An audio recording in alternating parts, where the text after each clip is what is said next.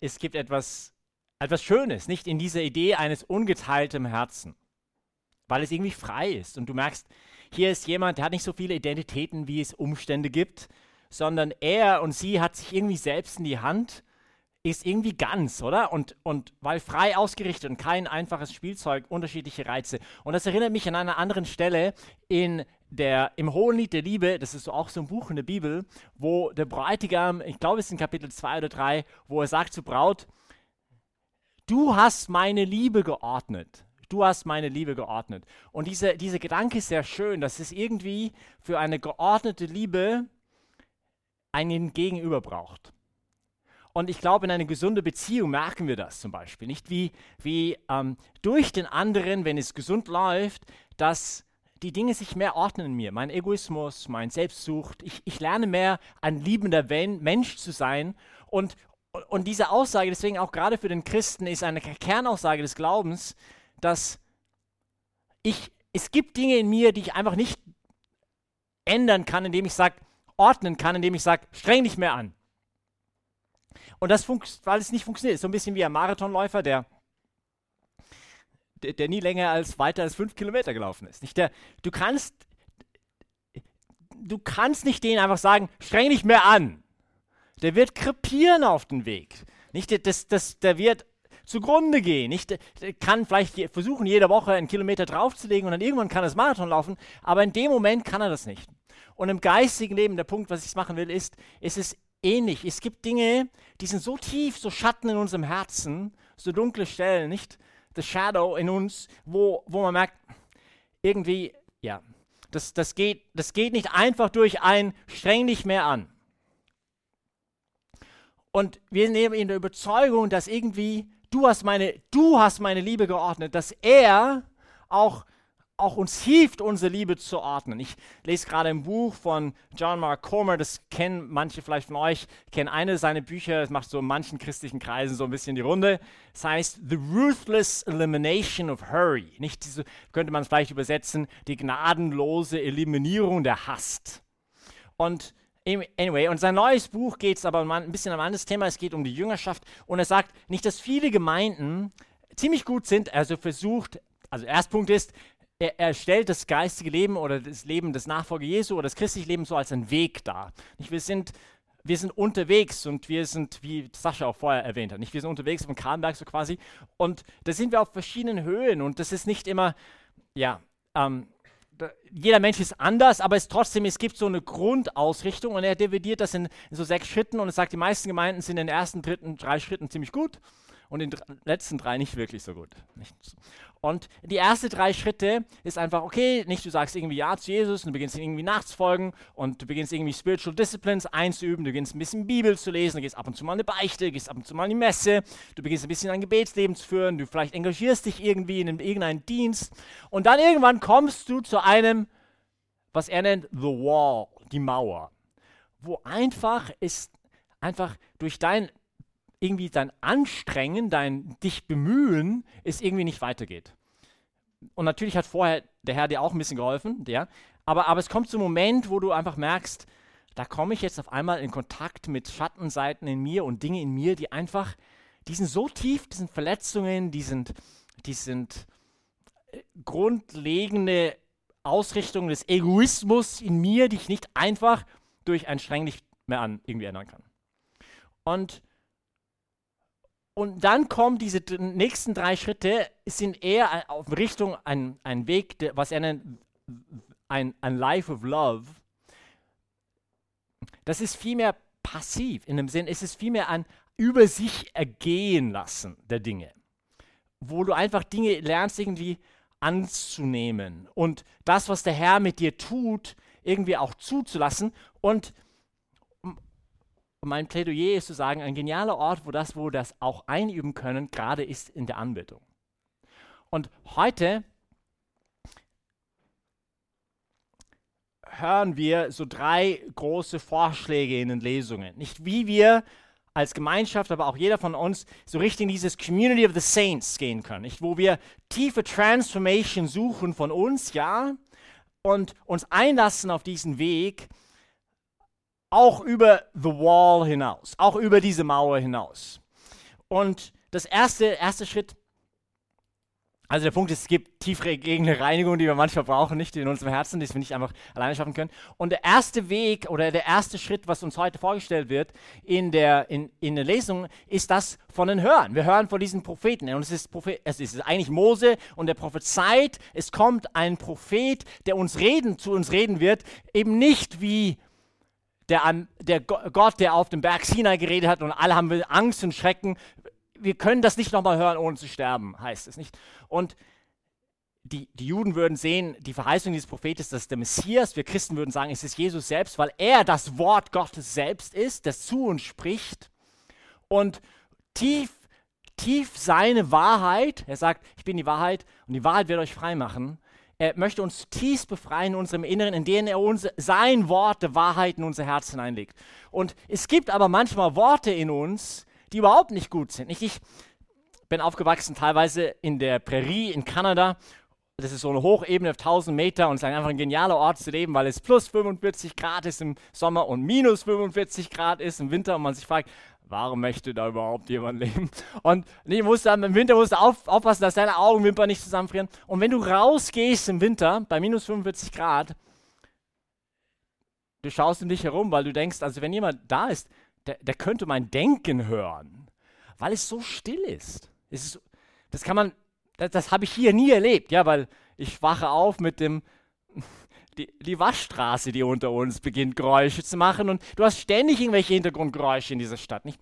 Aber auch in der Nacht, vielleicht kann man das vergleichen, in der Nacht hörst du einfach Dinge, Geräusche, die du am Tag nicht so wahrnimmst. Und der Punkt, was ich sagen will, ist, auch gerade in der Anbetung, in der Stille, da kommen manchmal Dinge hoch in uns, nicht die wir vielleicht sonst nicht so wahrnehmen. Und manche dieser Dinge sind nicht wahnsinnig schön. Nicht manche dieser Worte, diese Sätze, die in uns hochkommen, die sind nicht so hilfreich. Und da zu unterscheiden zwischen diesen Worten und den Worten des Herrn, der einfach da ist und sagt, du bist gewollt, du bist geliebt. Es ist gut, dass du da bist. Und diese Worte tief in mir eindringen zu lassen. Und das ist vielmehr weil ich kann nicht einfach manche dieser Lebenslügen, die in uns hochkommen, du bist nicht gut genug, du schaffst es eh nicht, du machst es da. Ich kann einfach sagen, streng dich mehr an und ich werde diese Gedanken los. Die sind so tief in uns, wir brauchen eine grundlegende Reinigung, die wir nicht einfach durch unser eigenes Bemühen schaffen können. Du hast meine Liebe geordnet. Und wo wir zu ihm kommen und bitten, Herr, ich bringe dir diese ganzen Worte und Gedanken und alles, was du hoch... Und bitte sprich deine Wahrheit tief in meinem Herzen. Erster Gedanke. Das zweite ist die zweite Lesung heute. Und jetzt, ich hoffe, ihr holt die Tomaten. Gott sei Dank, ich habe nicht gesagt, über was ich heute reden werde. Deswegen hoffentlich habt ihr keine Tomaten mitgebracht, die ihr dann nachher werfen könnt. Aber die zweite Lesung ist nicht so einfach heute. Eigentlich, wir befinden uns schon einige Wochen, derjenige, der vielleicht, oder diejenigen von euch, die am Sonntag eben in der Messe seid, die zweite Lesung, wir sind schon mehrere Wochen im 1. Korintherbrief, Kapitel 6 und 7, wo Paulus spricht über Ehe, Beziehung, Sexualität und heute noch obendrein das Zölibat. Ja, super. Nicht? Und irgendwie schreibt er oder sagt er, ich wünsche, ihr werdet ohne Sorgen. Der Unverheiratete sorgt sich um die Sache des Herrn, er will den Herrn gefallen. Der Verheiratete sorgt sich um die Dinge der Welt, er will seiner Frau gefallen. Die unverheiratete Frau, aber und die Jungfrau sorgen sich um die Sache des Herrn, um heilig sein Leib und Seele. Die Verheiratete sorgt sich um die Dinge der Welt, sie will ihrem Mann gefallen. Dies sage ich zu eurem Nutzen, nicht um euch eine Fessel anzulegen, vielmehr, damit ihr euch in rechter Weise und ungestört immer an den Herrn haltet oder in anderen Übersetzungen immer mehr den Herrn dienen könnt. Und ich finde diese Stelle herausfordernd und zugleich irgendwie wahnsinnig schön. Nicht, weil ja, auf der einen Seite ist schon auch die Anbetung ist auch so ein Ort, nicht, wo wir das vielleicht der eine oder andere unter uns auch so einen Ruf mal spüren kann. Nicht auch Richtung, ich möchte den Herrn alles schenken, was ich habe. Nicht das Beste, was ich habe. Und ich möchte auch sogar irgendwie, das zölibatäre Leben den Herrn geben. Nicht? Heute Nachmittag ist ein Freund von uns, der hat eine Feier gehabt und wir wissen, dass er gerne Zigarren raucht, ab und zu mal. Und ich war gestern Zigarren kaufen. Und gut, ich habe nicht die 1300-Euro-Version gekauft, aber doch versucht, ein paar schöne Zigarren. Und nicht, ich bin nicht herumgeschaut auf dem Boden, wo kann ich ein paar Zigarettenstöpsel finden und irgendwie die herstellen, ihnen schenken, oder? Das heißt, wenn du jemandem ein Geschenk gibst, dann möchtest du, dass es wertvoll ist und nicht irgendwie. Nicht? Und wir beide und hoffentlich nicht all jene, die versuchen, so einen Weg zu gehen, Ordensschwester zu sein, Priester zu sein, whatever, nicht deswegen, weil es so easy cheesy ist, sondern weil es halt so schwer ist. Das ist ja die Idee. Ich möchte dem Herrn das geben, weil ich ihm das schenken will. Aber der Punkt von Paulus ist jetzt nicht zu sagen, jetzt müssen alle zölibatär leben. Überhaupt nicht. Wenn man das ganze 1. Korintherbrief sieht, ist es auch ganz offensichtlich, dass er das nicht sagt. Aber es ist interessant, ich glaube, dass gerade diese Lebensform unterstreicht ja, dass Ehe und Liebe und Beziehung und Sexualität etwas extrem Wertvolles ist. Weil sonst würde man sie gar nicht aufgeben. Nicht? Das ist das Erste, was klar steht heute, ist etwas extrem Wertvolles. Und dann das Zweite ist, wenn er jetzt sagt, okay, aber ich will, weil er jetzt nicht zu den Zölibatärlebenden redet, sondern zu uns allen, wenn er jetzt sagt, ich sage das euch nicht, um euch eine Fessel anzulegen, vielmehr damit ihr in rechter Weise ungestört immer dann den Herrn haltet. Er sagt ja, dieses ungeteilte Herz ist irgendwie die Berufung von uns allen. Und was will er jetzt damit sagen? Und ich glaube, worum es in erster Stelle ihm hier geht, ist, es geht ihm eigentlich um die Frage, what's your primary concern?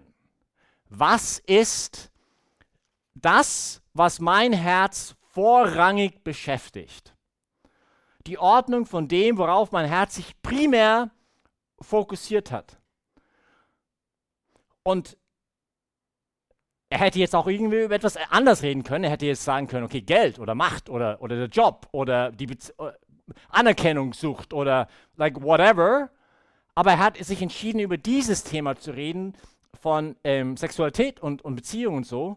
Und ich glaube, der Grund dahinter ist einfach, weil er sagt, wenn du es schaffst, diesen Bereich deines Lebens zu ordnen, dann ordnen sich viele andere Dinge auch. Eigentlich wie fast von selbst.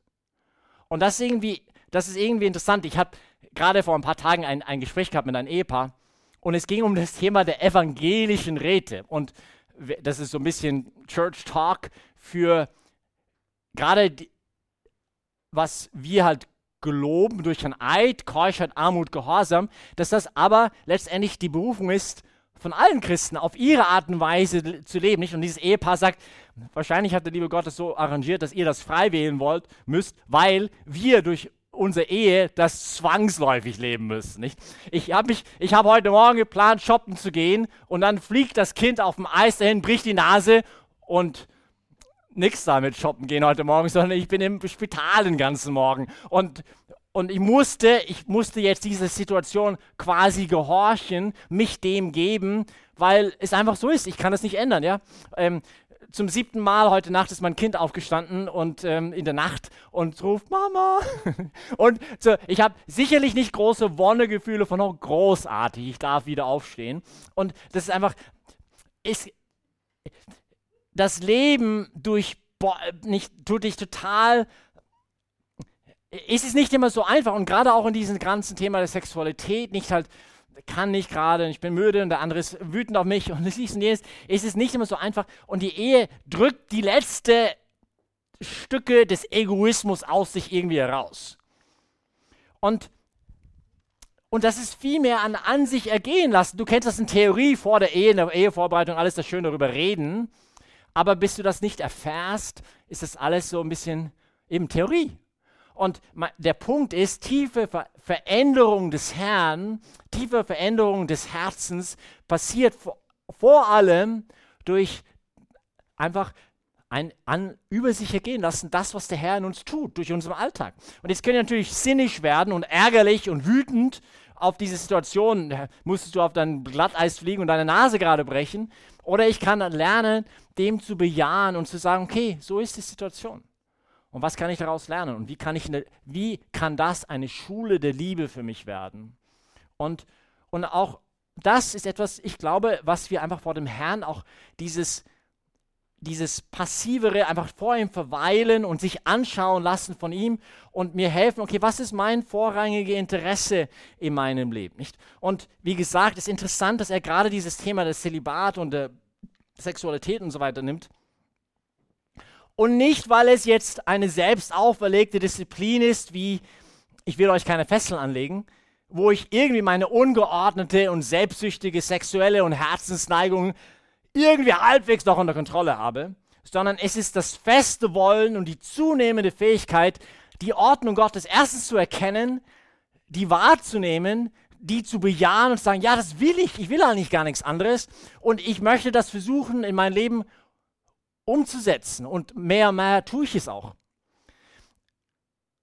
Ungestört den Herrn zu halten, nicht dieses ungeteilte Herz, ihm mit diesem ungeteilten Herzen zu dienen. Und sonst macht vieles einfach im Glauben halt keinen Sinn. Und für den Jünger Jesu ist das an erster Stelle eine Frage des Glaubens einfach. Nicht? Weil die Frage ist ja für den Jünger Jesu, hey, glaubst du wirklich, dass das, was der Herr sagt über diese ganzen Themen, dass das wirklich zu einem erfüllten Leben führt oder nicht? Also das heißt, glaube ich wirklich, dass wenn das, was der Herr sagt, wenn das, was er uns mitgibt, am Gipfel meiner Interessen steht, dass das wirklich so ein Weg zu einem erfüllten Leben ist. Und wo das nicht geschieht, dann sind Aussagen Jesu über die Ehe oder Frauen mit einem unreinen Blick anschauen oder Zölibat oder über Kreuz tragen oder das Leben für den Nächsten geben oder bereit sein, alles zu verkaufen oder nicht nur 7-mal, sondern 77-mal zu vergeben, die Feinde zu lieben, vielleicht schöne Ideale, aber letztendlich nicht lebbare utopistische Vorstellungen. Und ist interessant, der John Mark Comer, der sagt nicht, also viele Christen würden jetzt sagen, ja, Jesus ist genial, weil er uns von den Sünden erlöst und uns eine Freiheit des Herzens gibt und letztendlich den Weg zum Himmel eröffnet und das alles wunderbar und herrlich, aber er war nicht sehr intelligent. Nicht? Weil viele seiner Aussagen einfach nicht mehr zeitgemäß sind. Die sind einfach machen keinen Sinn, nicht? Und wir picken uns ein bisschen raus. Aber er stellt in den Raum trotzdem zu sagen, hey, was ist, wenn er intelligenter und mehr Einsicht in das Leben hatte als jeder andere Gelehrte der Geschichte, mehr als Stephen Hawking oder Karl Marx oder Einstein oder sogar Buddha. Nicht? Und das ist eine Frage des Glaubens. Vertraue ich ihm wirklich? Und das ist eine Herzenssache. Und die können wir nicht einfach, okay, ich strenge dich ein bisschen mehr an, ändern. Das wird wahrscheinlich nicht funktionieren. Ich habe auch gerade vor kurzem mit einem Ehepaar habe Teufelsadvokat ein bisschen gespielt, weil wir kamen irgendwie auf das Gespräch von, was die Kirche halt sagt oder wie Kirche halt versucht, Bibel auszulegen, in diesem ganzen Thema der Sexualität. Und es ging um das Thema natürliche Empfängnisregelung. Und ich habe halt vorgebracht, nicht, dass viele christliche Frauen, die in der Ehe leben, sagen, es ist so schwer, mich meinem Mann hinzugeben in den unfruchtbaren Tagen. Nicht, dass meine Hingabe wirklich voll und ganz da ist und dann sagst du, ja super, genial. Lieber Gott, das hast du super gemacht. Jetzt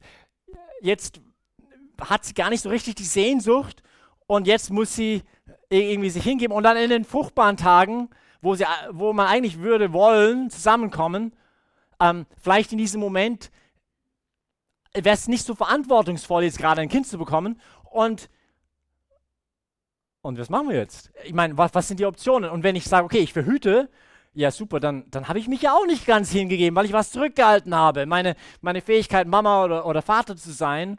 Und dann ist die Hingabe ja auch nicht ganz. Und dann sagst du, das ist echt mühsam, nicht? Und ich habe halt versucht zu sagen, schau, also, weil viele so fromme Katholiken dann sagen würden, ja, du einfach NER leben und du wirst die Fülle und die Freude und alles wird nur super werden.